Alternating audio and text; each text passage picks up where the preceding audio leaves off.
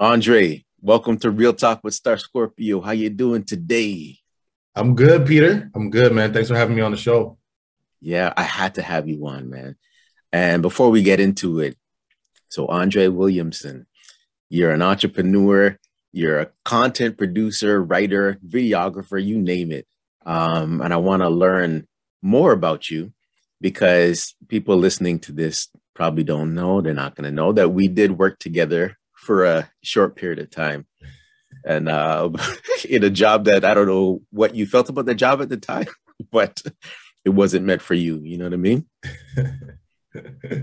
Yeah, I mean, hey, it brought this relationship, right? So that's how I look at everything now. I don't look at it as a job. I look at what I got from it. And I got Yes. this relationship from it.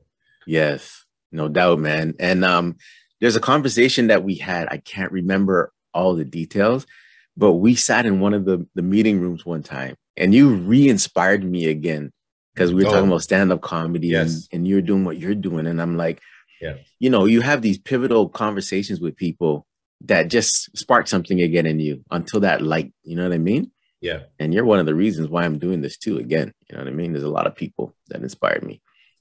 Oh, I didn't know that. I do remember that conversation. You were talking about you had done comedy before and then you stopped. I don't remember why you said you stopped, but I think when you told me why you stopped, I wasn't convinced. I was Yes. like, I'm like, what are you doing? Like, you still want to do this? Like, why are you not doing comedy? Just go do your thing, like, because I get it. Like, creatives understand the peaks and valleys of like being in it and then just like not being in it because it's not making money or whatever it is. And then Yeah. you still are thinking about that thing. You still got to scratch that itch Yes. and you got to do it. And I've been on that road for about 15 years and we can get into this a little bit later, but I've seen the fruits of my labor and I'm continuing to see that now. So as a person who has gone through that, anytime I see somebody else who's at a different part of that journey, I'm going to tell them to keep going. And that's what I did that day with you. And I'm glad you're here. Yeah. Amazing. Okay. So let's start from the beginning, man. Because again, I don't know your background and stuff like that. So first of all, where were you born and raised, man? Born and raised Scarborough, Ontario. Shout out to Scarborough. Yeah. Yeah, born and raised, man. I was born Glamorgan, Kennedy and Ellesmere. That's where I started my journey. And then we moved further east to Markham and Ellesmere. And that's where, those were my formative years, I guess you could say. Okay. So your stomping grounds is in Scarborough. And Absolutely. then, yes, big up. Absolutely. Scarborough, baby. So, the school years now. So what high school did you go to? Because I like to know if you grew up in Scarborough, where'd you go? Yeah, I actually went to two high schools. So I went to Wilburn Collegiate. Okay, I know it. Shout out to Wilburn Wildcats. I went there for about 4 years, and then I did a fifth year, and I did my fifth year at Stephen Leacock. I decided to go to Stephen Leacock because they have a TV program there, and yeah, I finished my high school at Stephen Leacock. Okay, here again, the connections. That's where my daughter went to high school. Oh, cool. I don't know if we knew that because that small little tidbit. You were the videographer for my daughter's Sweet 16, man. I really appreciate the job you did for that very special moment. But yeah, she was going into that program and then she changed at I don't know, the last minute and she didn't take it. But yeah, you went to Leacock, eh? Yeah, I mean, I heard that I was asking I remember this moment vividly, actually. I was about 17 years old. I knew for a fact that I was going to go into television. I was going to be a director or something. I just knew that that was the world, that was the path for me. And I was talking to my guidance counselor and I said, hey, is there any schools that, teach, video or teach television or something? And she said, oh yeah, you could go to Stephen Leacock. They have a studio inside their school. Yeah. I said, okay, I'm going there. And then I applied 1 year, I got denied. And then I applied the following year. So I like worked harder to get better marks. And then the following year, I got in. Nice, nice. The districts, I can't remember. Like, I thought you weren't allowed to go to a school if you were in a certain district, but do you know what I'm saying? Or Yeah, or yeah, was yeah. it, but you No, were in I, yeah, I hear what you're saying. I think because it's still TCDSB, Toronto Toronto District District School School Board? Board. Yeah. I think because of that, I was able to just transition easily. But if I was in Pickering or Ottawa or something, it might have been a bit more of a transition. Okay, I get it. I get it. And now, how were you in school, man? Like grades wise, and I want to ask about being an athlete. Did you play sports? Because how tall are you? I'm 6'4", and Yeah, yeah, so I played everything, man. If you want to start with sports, like I did and continue to play every sport. I my first sport ever is baseball. A lot of people don't know yeah, that. I got an LA Dodgers hat on right now. But yeah. a lot of people don't know that baseball was my first sport. But I love baseball so much. I love having conversations about baseball. So that was my first sport, and then I played basketball, volleyball. Whatever, everything. I didn't really like football that much, Yeah. although it was fun to play. I didn't really enjoy the game that much. Hmm. And then marks wise, actually, fun fact, I was the captain of my basketball team Okay. for about like 3 years in a row. And then I went to Stephen Leacock, and then I was the co-captain there. So, a little tidbit for you. But anyway, marks wise, honestly, man, Peter, like marks wise, I wasn't the best. I was like a 70s student, 60s student. I didn't really care about school. School to me was like, it was just there. It was just a place for me to go have fun, go talk to my friends, go like talk to some girls, flirt with some girls, whatever. But then like when I realized what I wanted to do, when I realized like I wanted to get into TV, I wanted to write shows and do all of that. Yeah. Then I started to buckle down. I had a purpose. Yes. Once I had a purpose, it just made everything make sense for me. Because why am I in science class? I don't care about this. Yeah. Why am I doing geography? I don't care about Egypt. It was one of those things, right? So yeah. And then when I got to college, I was a much, much better student.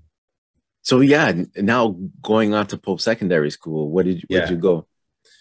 Yeah, so post-secondary, I went to Centennial College. I took a year off of high school, went right into college after that. And I just worked for a year. And then, I went to Centennial College, the CCC campus. Now it's called the Story Arts Center at Pape and Mortimer. Okay. And went there for 3 years, had a blast. I became that student that people were like copying their work off of because I was just so dedicated to it. Yeah. That people were like, I want Andre in my group. I want to work with Andre. It was one of those things. And it was such a weird new experience for me. But yeah, I loved it. I loved every minute of it, man.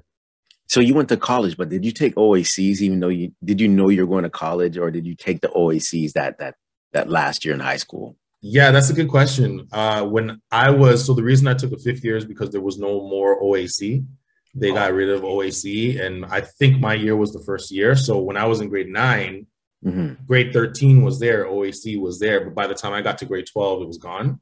They took it out. They took it out. So the curriculum got compressed, and so work got harder, essentially. Yeah. And so when I got to grade 12, a lot of us had to do a fifth year because we just didn't have the marks. It was just they compressed the whole curriculum. Yeah. So I didn't do an OAC, but I did do a fifth year, which is essentially like your OAC. But yeah, so I get it. Yo, one thing I'm forgetting that you're a lot younger than me. You don't mind saying your age, right? No, I'm 35, man. I'm 35. I'm 35. I'm 35. 35. Yeah, I forgot the age difference. I'm 48, and I'm like, they took out the OACs. Okay, they did. Yeah. But I want to get the timeline down now because let's go.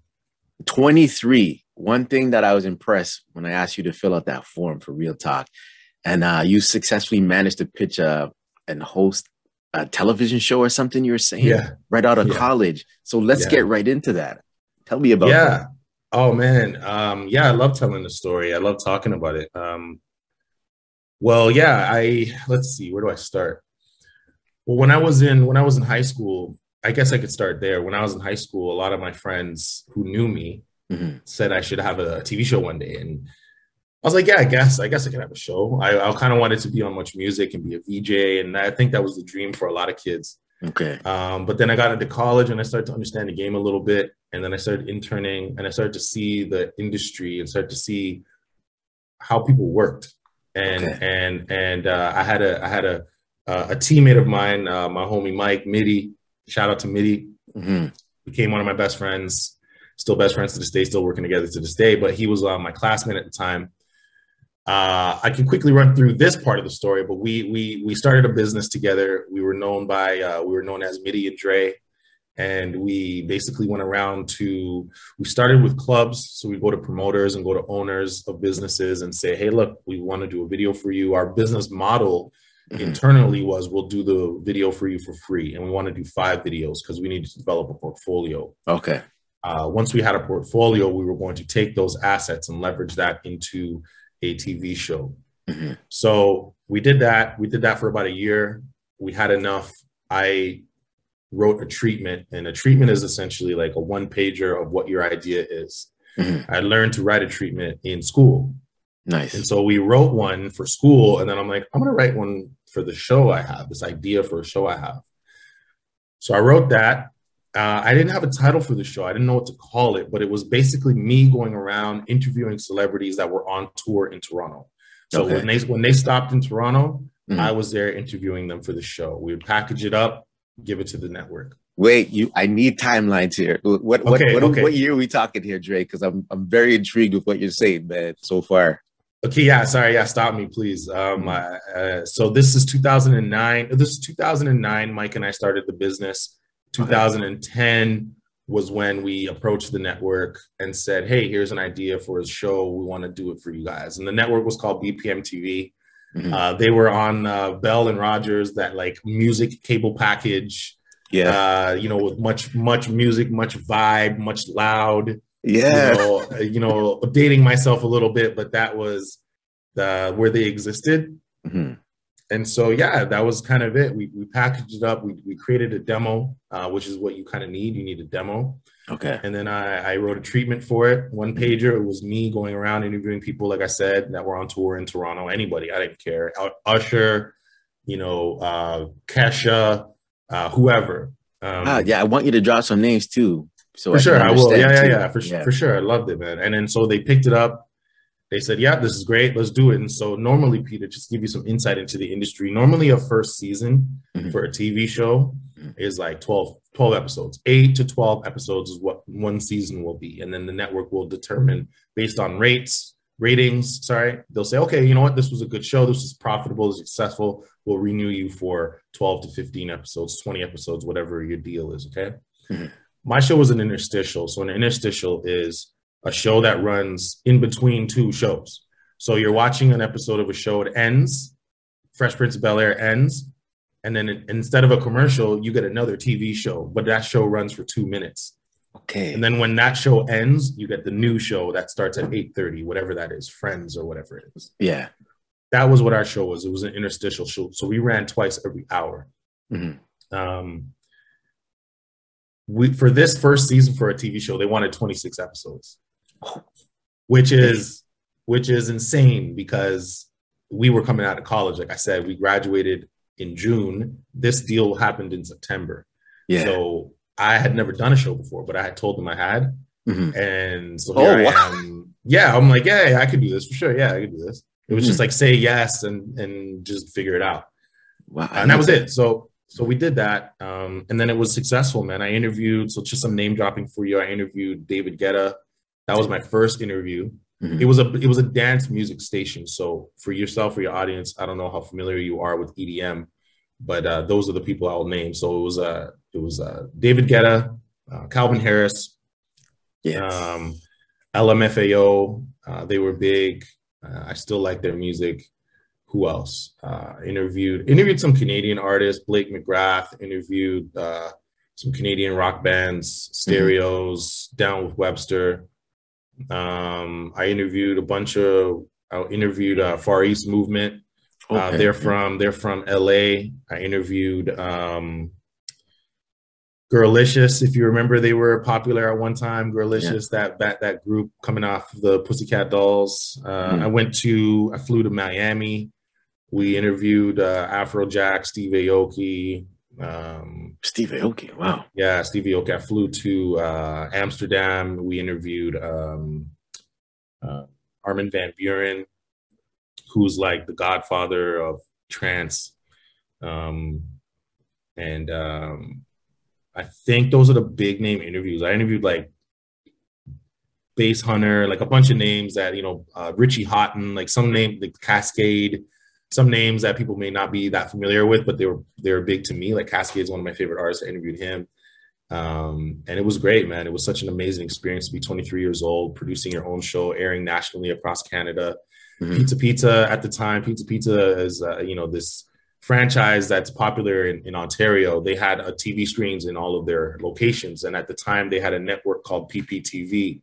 PPTV was like a lot of user generated content, and it would air on all of their networks across all of their stores. So we were actually the first show. I pitched our show to them to say, hey, like, can we distribute our show through your network? And they said, sure. And so we gave them our show. And so our show was airing on Pizza television across Ontario. So people would leave the club at 2 a.m., go get a pizza slice, and then they would see me, interviewing, David Guetta or something. Crazy. So I want to get some context behind it too, though. So while you were building your resume, say, right, you came out of college and you're just learning. Like, how was that experience to learn, I could say, on the go? Because school doesn't teach you everything. And did you have those connections that helped you along the way as well?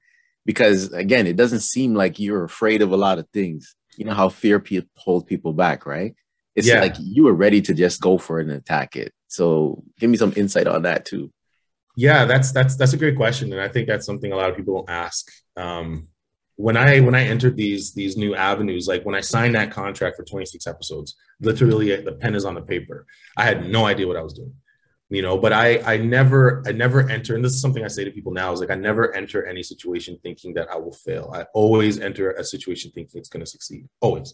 That's just how I have to operate, and I learned that when I was 18. I remember feeling like nobody believes in me, coming from Scarborough. You're this little black kid, like you have these dreams and these aspirations. I remember my coach, my basketball coach, he had great intentions, but I remember him saying to me, he's like, what do you want to do? What do you want to do? And I'm like, I want to be a director or something. I said something like that. And he's like, oh, okay, yeah, cool. And it was one of those things where, like, you're being serious, and the person you're saying it to is an adult, and they're just like, oh, cool, yeah, nice, good job, Peter. And I'm like, is this guy, so then years later, he saw me with a camera in my hand. He's like, what are you doing? And I was like, I'm shooting a project. And he's like, oh, you actually did it.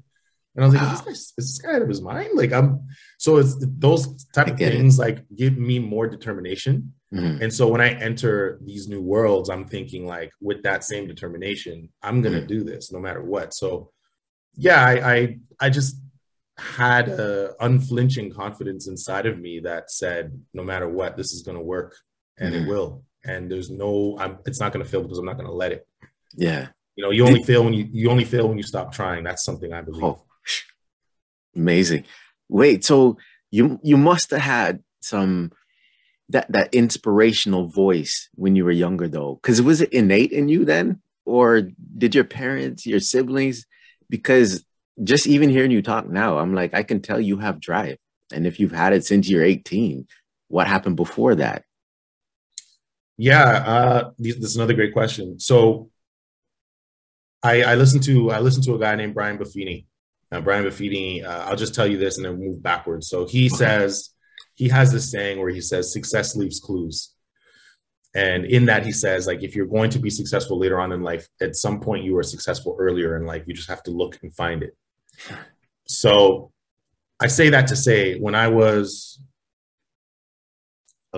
12 years old, I remember it was the summertime and I couldn't work, right? Like the legal age is like 16 or 15 or something like that. I'm 12.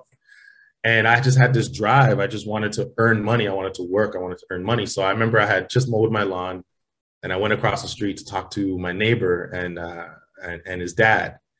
And we're talking and I'm saying this to him. I'm saying what I'm saying to you. I'm like, man, I want to make money. I want to work. Like, I want to do something. It's the summer. I'm not in school. I can only play ball so much. I can only play video games so much. I want to be productive. And he's like, looks across the street at my lawn and he's like, well, you're pretty good at mowing lawns. Why don't you just mow lawns? And I was like, oh, it clicked right there. It clicked. Yeah. And I said, and everything flashed into my mind. I said, I can mow lawns. I can mow as much as I want or as little as I want, and no one can stop me. I can set the price. That's it. And so that's exactly what I did, Peter. I got my lawnmower. I made sure my lawn was mowed. And then I went around door to door and I said, knocked on the door by myself. And I said, hey, I noticed your lawn needs mowing. I can mow your lawn for $20. Some would say no, some would say yes. And it was just like a numbers game at that point, right? So I did that all summer. And then I was 12. And during the winter, that neighbor had a snowblower. So I said, why don't we go around and do the same thing, but we'll shovel driveways. Yeah. And so during the winter, we would do exactly that. He would bring his snowblower. I'd go around. I'd be the face. So I'd go and talk to the person at the door. And there's a lot of psychology that comes into this, right? Like as Black kids, we grow up thinking that people are not automatically going to like us because we're Black. You know what I mean? And like, I had to learn at a young age that that's all in your head, you know, like, sure, it's probably true for some people, but who the fuck cares? You know, sorry, I swear, but like, who cares? Like, you know what I mean? Like, you're going to enter spaces and people are not going to like you because you're tall, because you're short, because you're pretty, because you're blonde, because you're Asian, because you're, who cares? You know what I mean? Like, you can only focus on what you can control on. In that moment at 12, 13, I knew that the only thing I could focus on and control was my effort. And so I made sure I put in as much effort as possible. So I was putting in 8-hour days as a 12, 13-year-old. You know, I had to come in when the lights turned on. Yeah. And that was it. And then I was always that kid that was just sort of driven and ambitious and a leader. And I have 2 siblings, and you know, I remember I put up a schedule on our fridge for like who's doing the dishes that night, and like I just organized the house, right? So I was that kid at like 13, 14. So by the time I got to 23, it was like, I've been doing this. This is who I am, and so I'm just going to enter the space with the same confidence I had every other space. Now I see it. You're painting the picture, man. Thanks for sharing that one. So now going back to 26 episodes, you did that. And now what happened next? So we did the first season. So a little insight. I had no business savvy at all. Because when you're in college, as you explained, college teaches you College only teaches you how to do the job, right? It only teaches you how to use the tools. It doesn't teach you how to create the business out of the tools. So I say that to say, when we signed our contract, what was on that agreement it was a distribution agreement, which means there was no money, there was no compensation. We were going to do the show and we were going to give it to them and they were going to distribute it. I didn't know the business. I didn't know that they were going to be benefiting financially off of our product. Wow. Okay. So we did that. We finished the season. Peter, the show became the highest rated show on the network. It became such a success. It became such a success that they, at the end of the season, 26 episode, boom, I hand in. He's like, VP of marketing calls us into his office. He's like, hey guys, I got to pay you for that show, man. Wow. I got to pay you for that show. You guys completely exceeded expectations. I didn't know what to expect from you guys. You guys became the best show on the network. I got to pay you for this show. So then he paid us. Okay. $500, boom, boom. And we're like, whoa, like, it's such a surprise. Like, we didn't know what to expect. We just walk in and we walk out with money. So we did that. And then they renewed us for a second season. And then they hire Mike, my editor shooter. They hire him to be on the network for an editor. And then they hired me to do hosting for more shows on their network. Okay. So now we've turned it into a job, basically, right? We started grassroots, and now we've like turned it into this job with this network. Where a lot of our other classmates are interning or they don't know what to do. We've been grinding for a year. We did a business. We started that business, turned it into a TV show, and then turned that TV show into a job at the network where we had pitched that show to. So we're pretty fortunate. We're pretty lucky, but you know, we worked for that luck. So I guess we're lucky, but we're also working for it, you know? Yeah. Okay. So the years that you mentioned, you said 2009, 10, you came to the place of employment that we worked together around, I think it was 2012, maybe. Yeah, right after that. Yeah. So did you have something going on the side and you were trying to work on something while you just, you know, did this job for a while, or what was your thinking? Because I'm sure you had projects and things on the go. Always. Yeah, I had several projects. So when that show ended, so just like long story short, the industry changed. They decided they wanted to start to purchase shows instead of originally produce shows in-house, which is what we were. It cost more money. I can get into the economics and logistics if you want, but that show ended. It was called What's Poppin', by the way. I said I didn't have a title, and I asked my classmates, yo, what should I call this? And it was called What's Poppin'. Yeah. Because we were what's poppin', we were what's fresh, what's poppin'. So that show ended. So I said, I want to do another show. I want to do a half-hour show. This is what I want to do. I don't want to do an interstitial. They didn't give me half an hour, so I'm going to go find half an hour somewhere else. So I wrote another show. It was called On the Dot. This is around the time I was working at Medic Alert. Yeah. And I had done, so I met it when you met me. I was so busy. I was doing this show On the Dot, which I'm going to get into. I was fighting. So I was in Muay Thai 4 times a week. And I was working full time with you guys. Okay. So I was just like 25-year-old, 24-year-old super ambitious kid, just like working all the time, but working on myself. Anyway, so I did On the Dot, and On the Dot I described as like a combination between E-Talk, which is like an entertainment show, meets fashion television, right? Which is like your fashion, music, whatever. And that was it. It was a half-hour show. I wrote it, pitched it to Rogers Television. I got another producer involved who had a connection inside the network. He pitched it for me. They said, yeah, this sounds like a great show. This is absolutely what we want. I said, great. I went on to cast my coordinator. I went on to cast or hire a coordinator, hire an executive producer. I produced the show, and then I casted 6 hosts. So we did a casting call. We booked the building. We got them to come in. We did them, got them to cast. We looked through the tapes. We booked them, and then we proceeded to shoot a season of the show. On the Dot. On the Dot, and it aired on Rogers. Yeah. Yeah. I'm trying to remember if I remember that, man. Probably not. I don't think I told too many people. It was a lot, man. It was like, you know, I don't know, how do I describe it, man? It was like, this is where I had to learn a lot about myself. Like, why do I want to do things? You know, why inside of me, what's telling me that I want to do this? And it was totally an ego thing.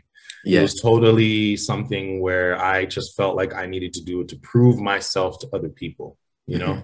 So my motivation for doing it wasn't coming from the right place. It wasn't coming from a place of love. It was coming from a place of ego, which is fear.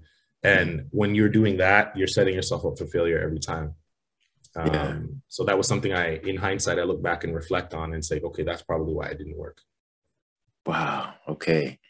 And when you said that, reflecting and looking back, I just thought of something, man, that I was gonna start asking my guests.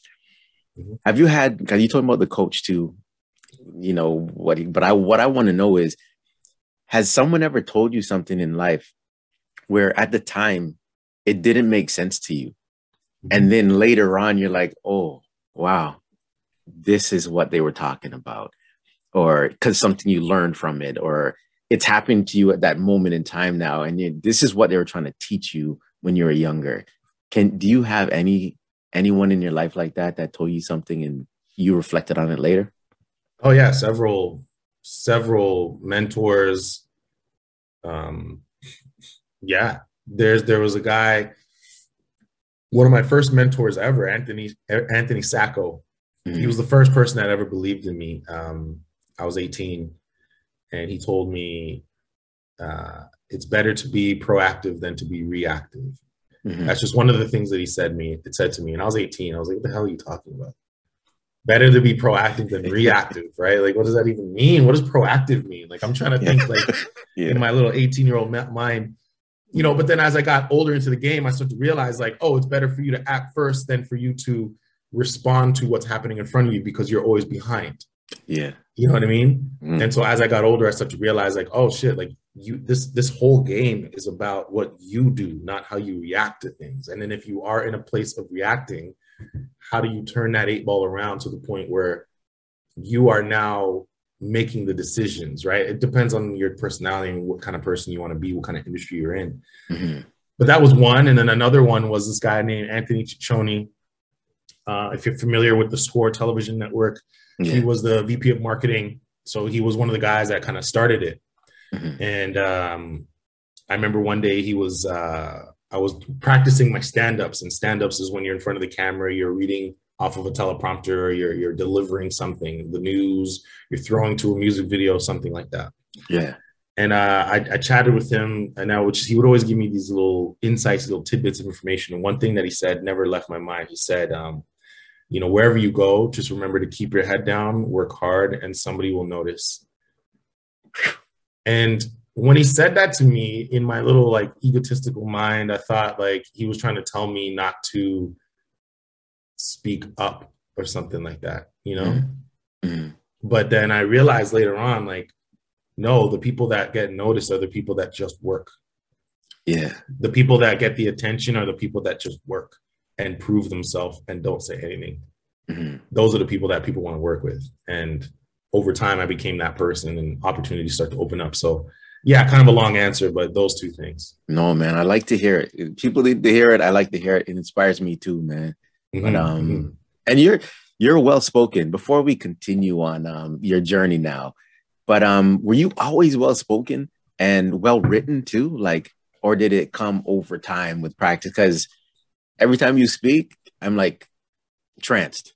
I'm in a trance. Man, thank you so much for saying that. I guess like when I think about myself at 14, walking up to a person's door, or 12, and knocking on their door and being able to convince them to let me mow their lawn for money. Yeah. Like starting at that stage in my life, like I guess I've always had the gift of the gab. Yeah. I'm an avid reader. Like right next to me, I have my bookshelf full of books. Okay. I love to read. I love to read books on communication and habits and psychology and things like that. As I've gotten older as a producer, which we can pivot into, when you need to pitch things to networks, when you need to pitch things to different associates for them to work with you, you have to learn how to communicate, and you have to understand like what people are going to respond to. But you also have to understand yourself. Right. And that informs the way that you approach the world. So to answer your question, I guess I've always had a way of communicating with people that has allowed me to be successful. Yeah. But then as I've gotten older, I've learned different techniques and different ways of communicating that help me to be more successful. And now that I'm at this level, dealing with like enterprise clients, dealing with Apple, dealing with MasterCard and Amazon, and working with these different people, I start to understand how to communicate in different spaces. So now I can come to Scarborough and I can speak to like the younger version of me. And then I can also flip it and go into a boardroom and be able to communicate with the director of marketing at Amazon and talk to them about this project that we're about to do, so I've just been able to move in different spaces, and I think it's been very helpful. All right. Thanks, man. So before we started recording, you let me know that you came back from LA because it was work too, but you were with your brother? No, I wasn't with my brother. No, I was in LA. I was with another producer, an executive producer. Yeah. Okay. So that's what I want to get into now. The whole Andre Williamson now. So you told me about the beginnings, the foundation. You're like watering your plant, the seeds, and now everything's happening. What's going on with Andre now? Yeah, well, shoot. Now is like a culmination of all of those things I kind of told you about, right? Like all of the little stories, the little failures, the little lessons. But right now, I'm a producer for a company called Shutterstock.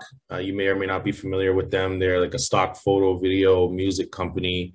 That's where they kind of make their money. But what they've done is they've expanded and they've created a studio, a production studio, essentially. Okay. And now they're producing content for different clients.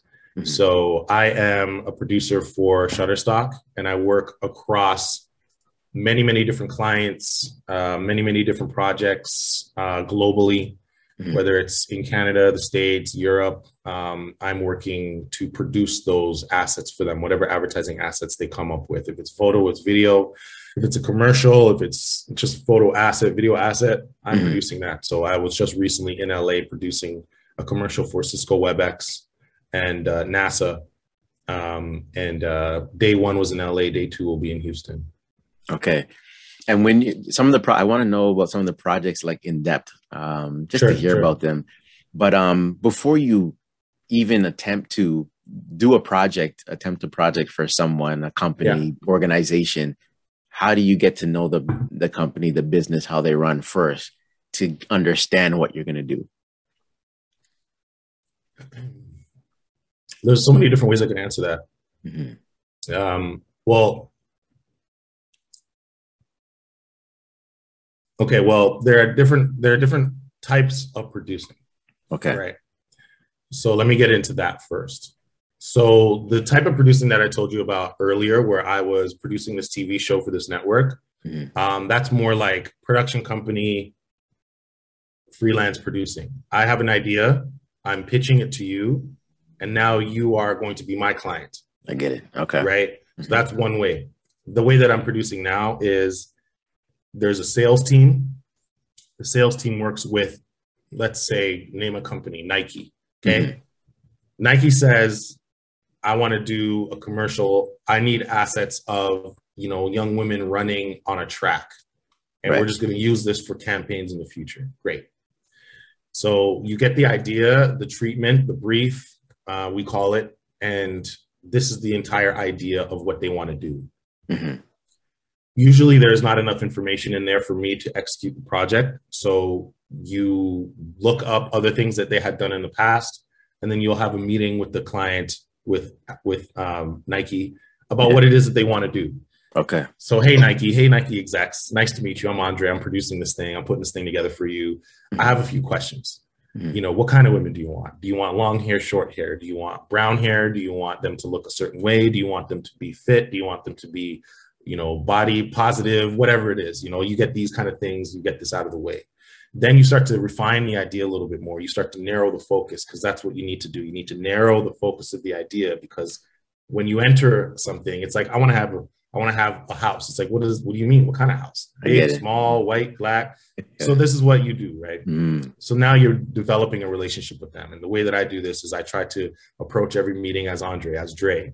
Okay. And then they start to lower their guard a little bit. Then they give you a little bit more information, and then you have more insight into what they want. And you have to get to the point of, what do they want? It's like, yeah, I get like, this is what you want, but like, what do you really want? So once you figure that out, you start to work with your crew. You start to work with, who's the best person that I can put in this position that will put me in the best position to be successful, right? Oh, I know this guy, Peter, he shoots a lot of sports content. Let me see if he's available, right? And then you kind of go from there. And then that's how you build out understanding the client, understanding the project, and then executing. I get it now. Yeah, because I'm just learning this, you know what I mean? So it's good to hear. And it's like telling a story, I guess. Like anything you're doing, advertising, producing a TV show, it's telling a story. And I guess you got to learn who are the characters and what kind of characters. That's what you're trying to tell me too, right? And what do you want to portray? What do you want to show? I'm getting it. I'm getting it. So you have a good Rolodex of people to reach out to as well over the years, right? That you call on to do things, right? Yeah. I would say I have a pretty good Rolodex of people here in Toronto. What's helped me working with Shutterstock is building out that Rolodex in the States. Okay. Right. So I just came back from LA. I worked with a bunch of great professionals in LA.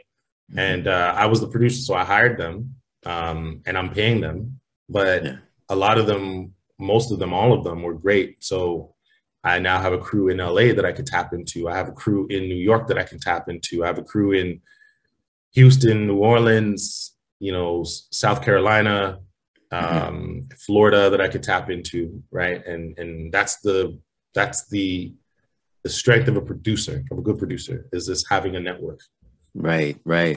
And then let me know how social media has helped with that reaching out and that connection with people, because, when you started at 23, I'm trying to get the timeline down. I don't know if we had the socials like we do now. No, but I'm sure that really helped out when now you can reach out on these groups, chats, all these different things, right?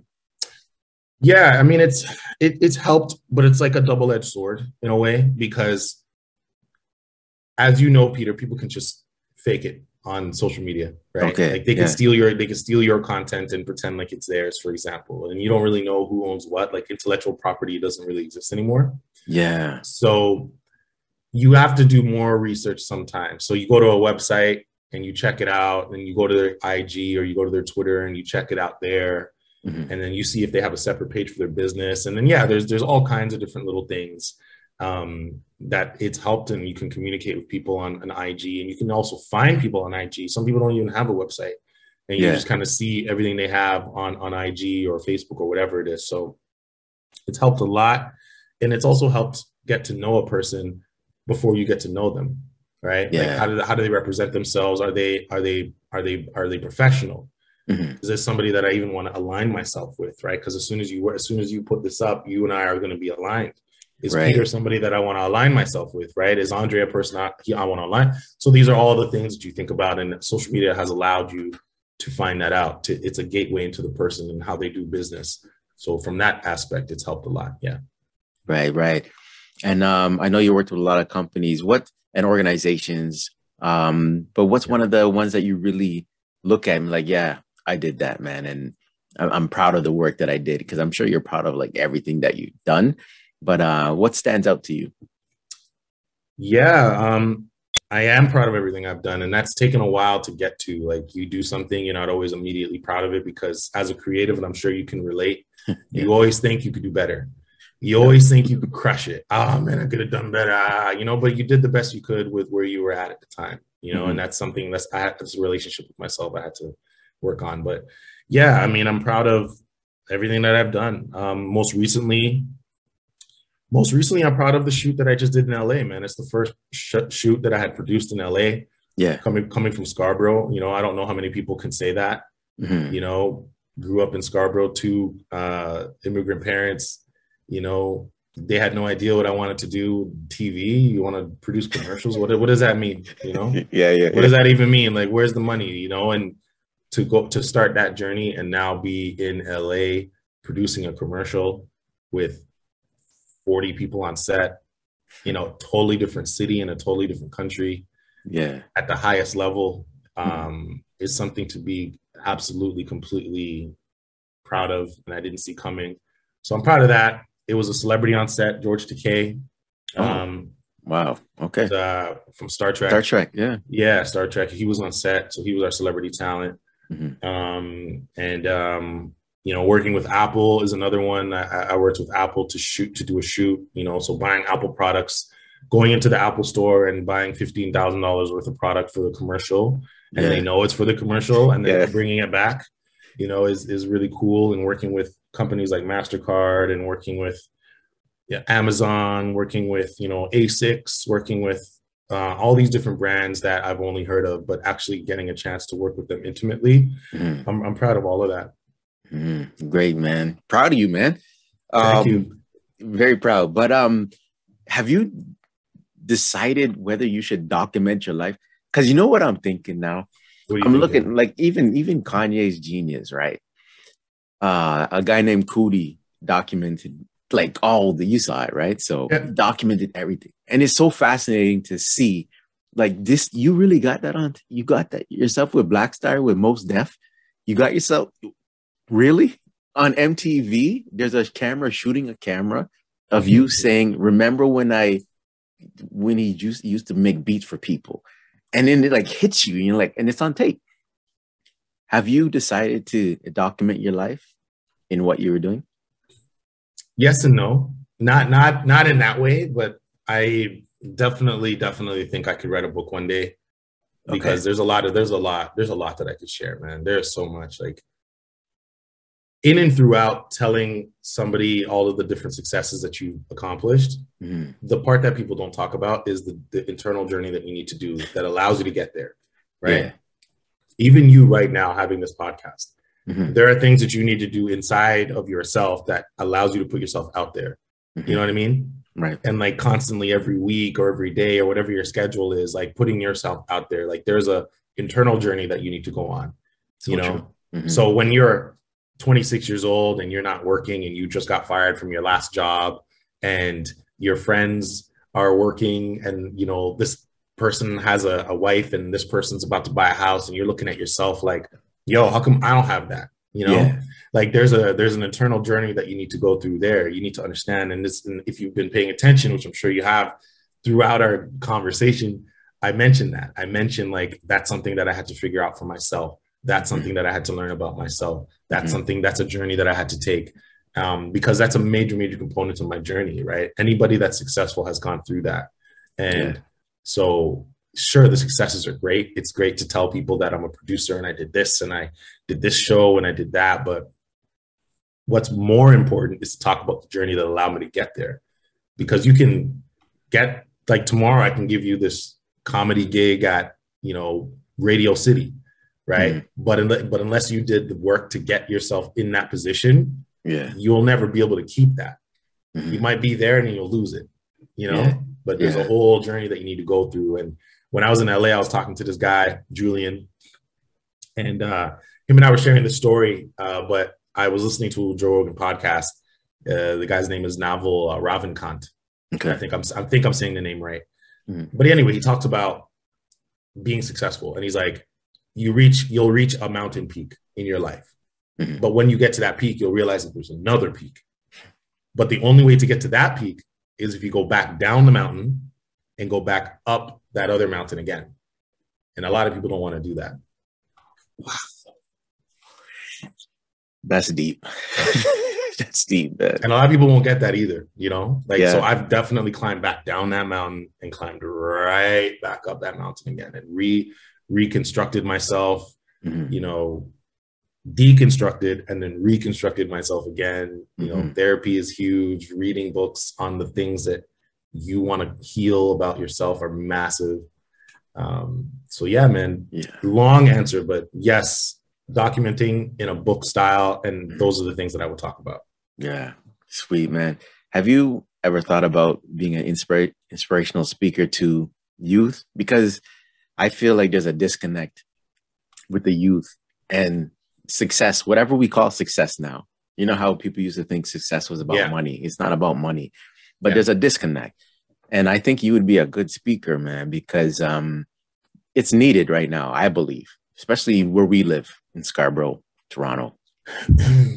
Thank you for that, by the way. I was actually a teacher. That's one thing I didn't mention to you in this. I taught college for a couple of years. Okay. So I taught my expertise in college. I taught at Durham College. So I was, in a way, right? I taught there, and a couple of my students reached out to me and wanted further mentorship, further advice, and I was happy to oblige. But I've thought about it. And it's something that I think I would like to do. It's just what way would I do it? I want to do a TED Talk one day. I think that would be cool. Oh, nice. Yeah. And I would definitely do one. I'm going to go back to my old high school and just speak to the kids there that are in media arts, like I was in media arts, and I had no idea that what I'm doing now was even possible. Yeah. So I think it's like mandatory. I think it's like when you learn all of these things and just keep it to yourself, it's not even like selfish. That's just, what's the point? Like Maya Angelou, what does she say? If you teach, learn. If you get, give. Right? That's what she says. And I think that's your duty as a human being, because why else would you learn these things? Why go through these experiences and keep them to yourself? That's why people write books. That's why chefs make recipes. That's what, you know what I mean? That's why they make cookbooks. Like, it doesn't take anything away from them. It's like, I learned this. This is great. I'm going to give this away. Share it.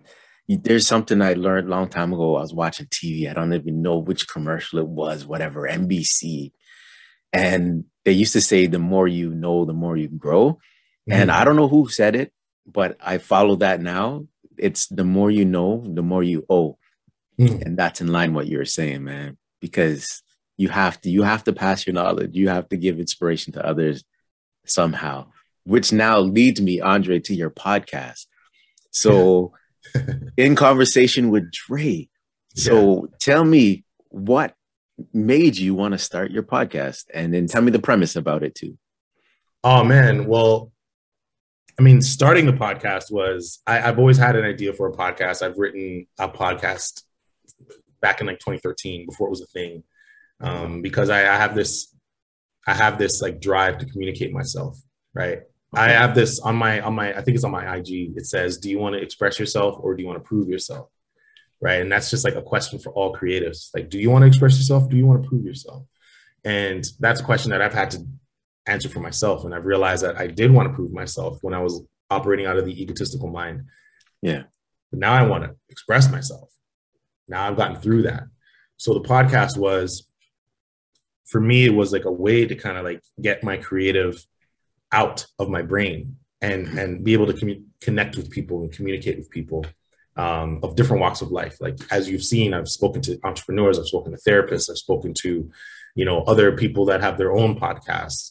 I've spoken to, self-help people and vulnerability and all kinds of things. But that was it. The premise of the show really is just Andre having impactful conversations with people who have things to say. That's it. Right. Yeah. It's just as simple as that. I don't want to talk to somebody who has nothing to say, talking about, foolishness. Yeah. I want to talk to people that have things to share with other people. They're not just promoting a podcast. It's like, hey, I spoke to this guy named Brandon.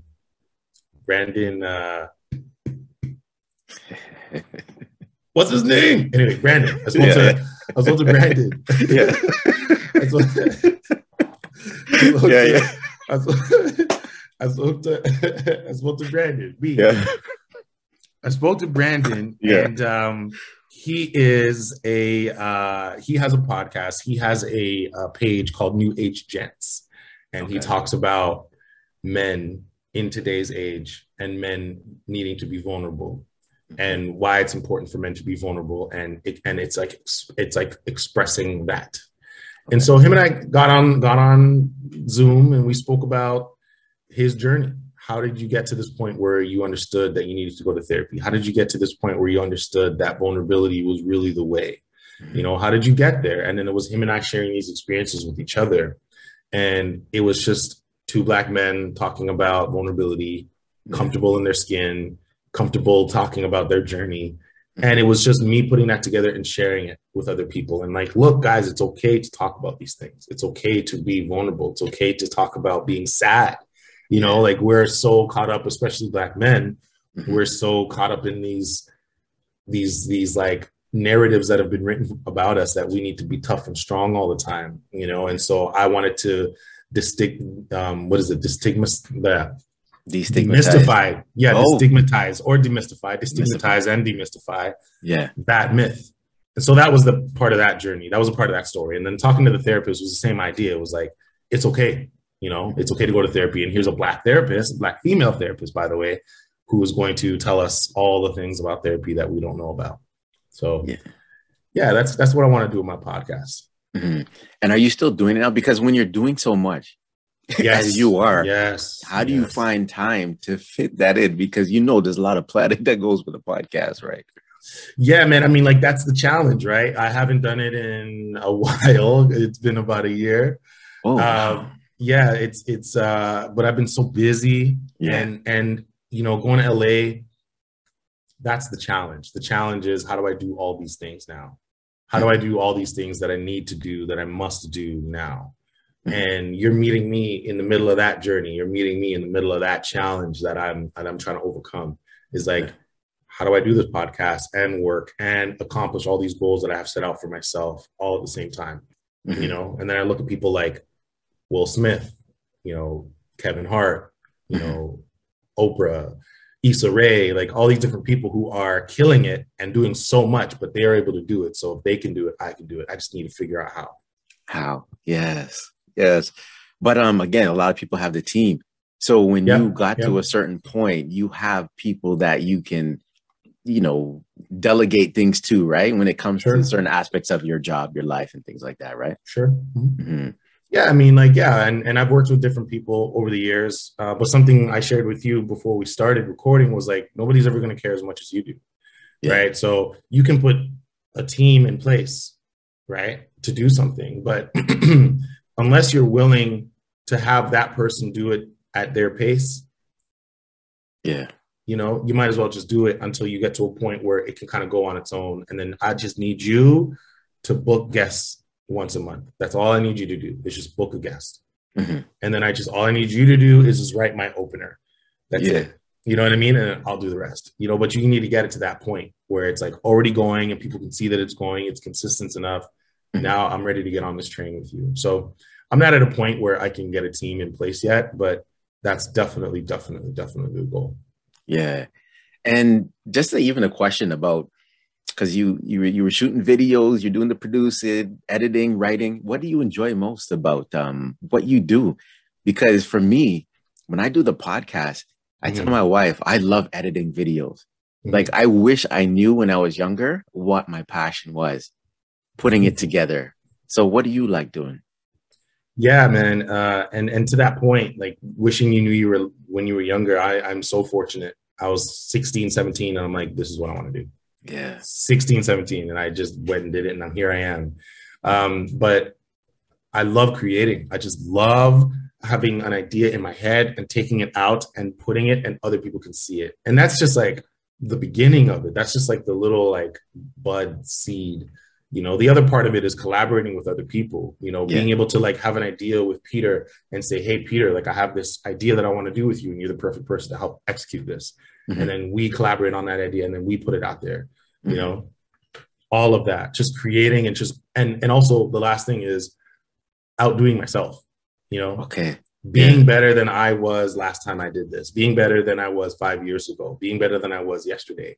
That's the goal. It's like me versus me. A lot of people are like out here competing with other people. For me, it's like me versus me. And it's just trying to outdo myself every time. So those are the things that drive me. Those are the things that I really, really love about this. Amazing. And Dre, I need to ask you this, because in my podcast, I like to ask people to share words of inspiration for someone that is ready to give up on their dream, even to the point where they don't want to live anymore. And I remember I was asking a comedian about that I was interviewing, because some of the things you have to go through when you're trying to make it, you know, it might lead you down a bad path when you don't have things go your way. So even as someone who's feeling upset one day, do you have any words of inspiration to keep someone's mind going? Yeah, there's a lot. I've been there. First of all, I've been there, you know, where you're just like drinking every night and feeling sorry for yourself when you're down and you're questioning all the decisions that you've made. I've definitely been there, man. You know, it's been a 15-year journey for me to get to this point. And there's a couple things. First thing is, you know, everything you want is on the other side of fear. You know, you have to, one thing that you really need to understand is why you want the thing that you want. Do that journey, do that self assessment, that self-evaluation. Why do you want the thing that you want? And, you know, giving up isn't giving up if you're taking a break. It's okay to take a break. You know, I've taken a break for a year, for 6 months, however long it is, just to get myself recalibrated. You know, if money is the issue, then go make money, but don't lose sight of what your goal is. You know, I've had to do that. You met me doing that. I was working at Medic Alert, coming off of doing a TV show. You know, that's what I want, clearly, but I had to take a break. I had to realize, like, okay, cool, like this isn't gonna work right now. I need to do something to keep myself afloat, to keep myself alive. And it's an ego check, you know, but that's one thing I would say is like figure out what it is, why you want it, you know, look at what your goals are, reevaluate what your real goals are. A lot of people don't sit down and figure out what their goals are. Their goal might be money. And if you're chasing money, you're going in the wrong direction, because the money will come if you're doing what you love to do. The money will come. If you listen to successful people now, they don't talk about, oh, I wanted to make a lot of money. They're just like, I just love making music. I just love selling stock. I just love, you know, being a lawyer and helping out innocent people. The money will come. And you have to be confident in that. You have to be confident in knowing that I'm doing what I love to do and the money will come. And if I stay on this journey, persistence is rewarded one way or another. I'm either going to get what I want or I'm going to get something better than what I've ever imagined. And I'm telling you today, as somebody who has gone through those bumps in the roads, those peaks and valleys, I'm at a point today, right now, 2022, talking to you, April 30th, where I could have never imagined being in this point right now. I could have never imagined going to LA, producing a commercial, hiring a crew, doing all of that, talking about going to NASA, talking about interviewing celebrities and all of that. Never, ever, ever. And it was just because I stayed on this path. It's going to be hard, but you got to stay on it. Thanks for sharing that, man. It's like I'm doing this for a selfish reason too, man. Anyone who, when I ask that question, it drives me again. And I hope people, when they hear it, it drives them. So thanks for sharing that. Of course. Dre, what we're going to do now is come to the point in the interview where I have two cards in my hand. Okay. And you're going to choose which one I'm going to read out and you're going to answer. Okay. My right or my left? You're right. Name one challenging thing you had to overcome in life. Oh my God. One. Comparing myself to others. Okay. Comparing myself to others and taking accountability. So I guess that's two. But yeah, comparing myself to others. You know, it's hard to not look around at what other people are doing, especially with social media, man. It's all it is, right? But when you're comparing yourself to other people, you're not realizing that you have blessings right in front of you that you're not paying attention to. It's the definition of don't let your plate get cold watching somebody else's food. You know? Wow. Yeah. It's the definition of that. It's like you were sitting here with a steak and whatever it is you want, ackee and saltfish, oxtail, rice and peas, whatever.